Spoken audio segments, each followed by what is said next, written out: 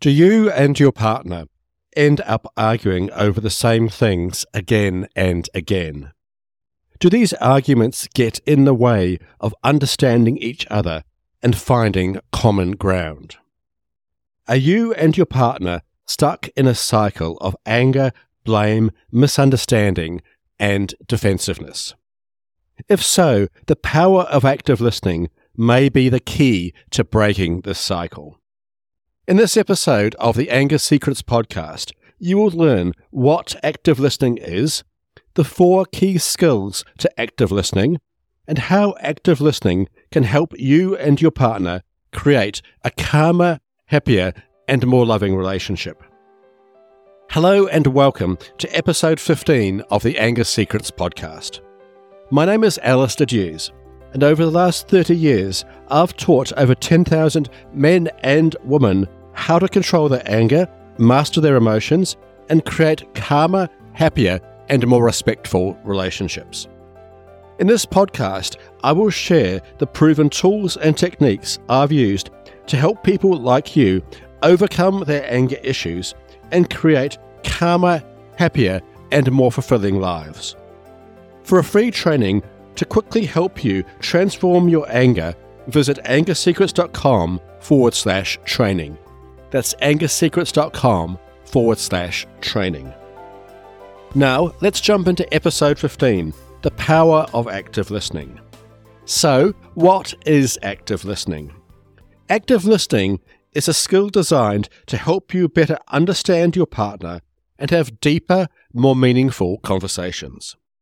Active listening involves fully focusing on your partner, listening to their words, understanding the feelings behind these words, and responding in a way that shows you've heard and understood what your partner has said. By actively listening to your partner, you can break the cycle of anger and arguments and find common ground far more quickly, leading to calmer and more constructive conversations. While active listening is a powerful skill, many people I work with struggle to practice it.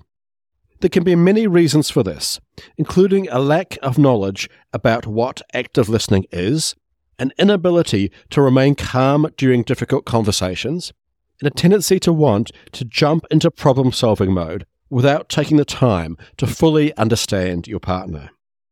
For this reason, I spend much time with couples, teaching them how to actively listen better. When I do this, there are 4 key skills that I help couples learn. These skills are: Skill 1, using minimal encouragers. Skill 2, asking questions. Skill 3, summarizing, which is also known as reflecting. And Skill 4, giving positive feedback. Let's look at each of these skills in more detail. Skill 1, using minimal encouragers. A minimal encourager is simply a short response to your partner that shows you are listening to them. Examples of common minimal encouragers include verbal responses, such as saying things such as, I see, or go on. These minimal encouragers encourage your partner to keep talking and help you remain focused on your partner, instead of jumping in and starting to give your perspective or try to solve your partner's problem. Minimal encouragers may also be non-verbal responses, such as nodding your head, smiling, making eye contact, or even gently touching your partner's arm. Using minimal encouragers assures your partner you are listening to them while avoiding interrupting them or taking over the flow of the conversation. This will help your partner feel heard and understood and encourage them to keep talking. Skill 2, asking questions. Asking questions is a powerful way to show your partner you are listening to them and that you want to understand their perspective. Asking questions also allows you to gather more information from your partner, which can help you understand their perspective more and make it easier to find common ground in whatever it is you are discussing. When asking your partner questions, asking as many open questions as possible is important. Open questions require more than a yes or no answer and encourage your partner to give you more information about their thoughts and feelings. For example, open questions you could ask your partner include, "Can you tell me more about that? What do you think the root of the problem is?" Or, "What happened next?" In addition to asking open questions, it is also good to ask your partner questions about their feelings. This allows you to better understand their emotional world and the significance of the issue that you were discussing to them. Some questions about feelings you can ask include, "How did that make you feel? How has that been affecting you?" Or, "Did that make you sad?" Skill 3, summarizing, which is also known as reflecting. Summarizing is a powerful active listening skill that involves repeating back to your partner roughly what they have said to you, but in your own words. Summarizing helps your partner feel heard, understood, and respected. It also shows them that you have listened to what they have said and are taking the time to consider it and process it. When summarizing your partner's words, do not include your opinions or judgments. Instead, emphasize the main points your partner is talking about and use words that convey understanding and empathy. Skill 4, giving positive feedback. Giving positive feedback is another powerful way to show your partner you are listening to them. Positive feedback involves letting your partner know what you appreciate about what they have said to you, such as their willingness to share their feelings or how they have articulated their point of view. Giving positive feedback also helps your partner feel valued and respected, encouraging them to talk to you more and helping create a more relaxed, calm conversation. Examples of positive feedback include saying phrases such as, "I appreciate you sharing this with me. I'm glad you've chosen to talk about this," or "I admire how you've handled this situation."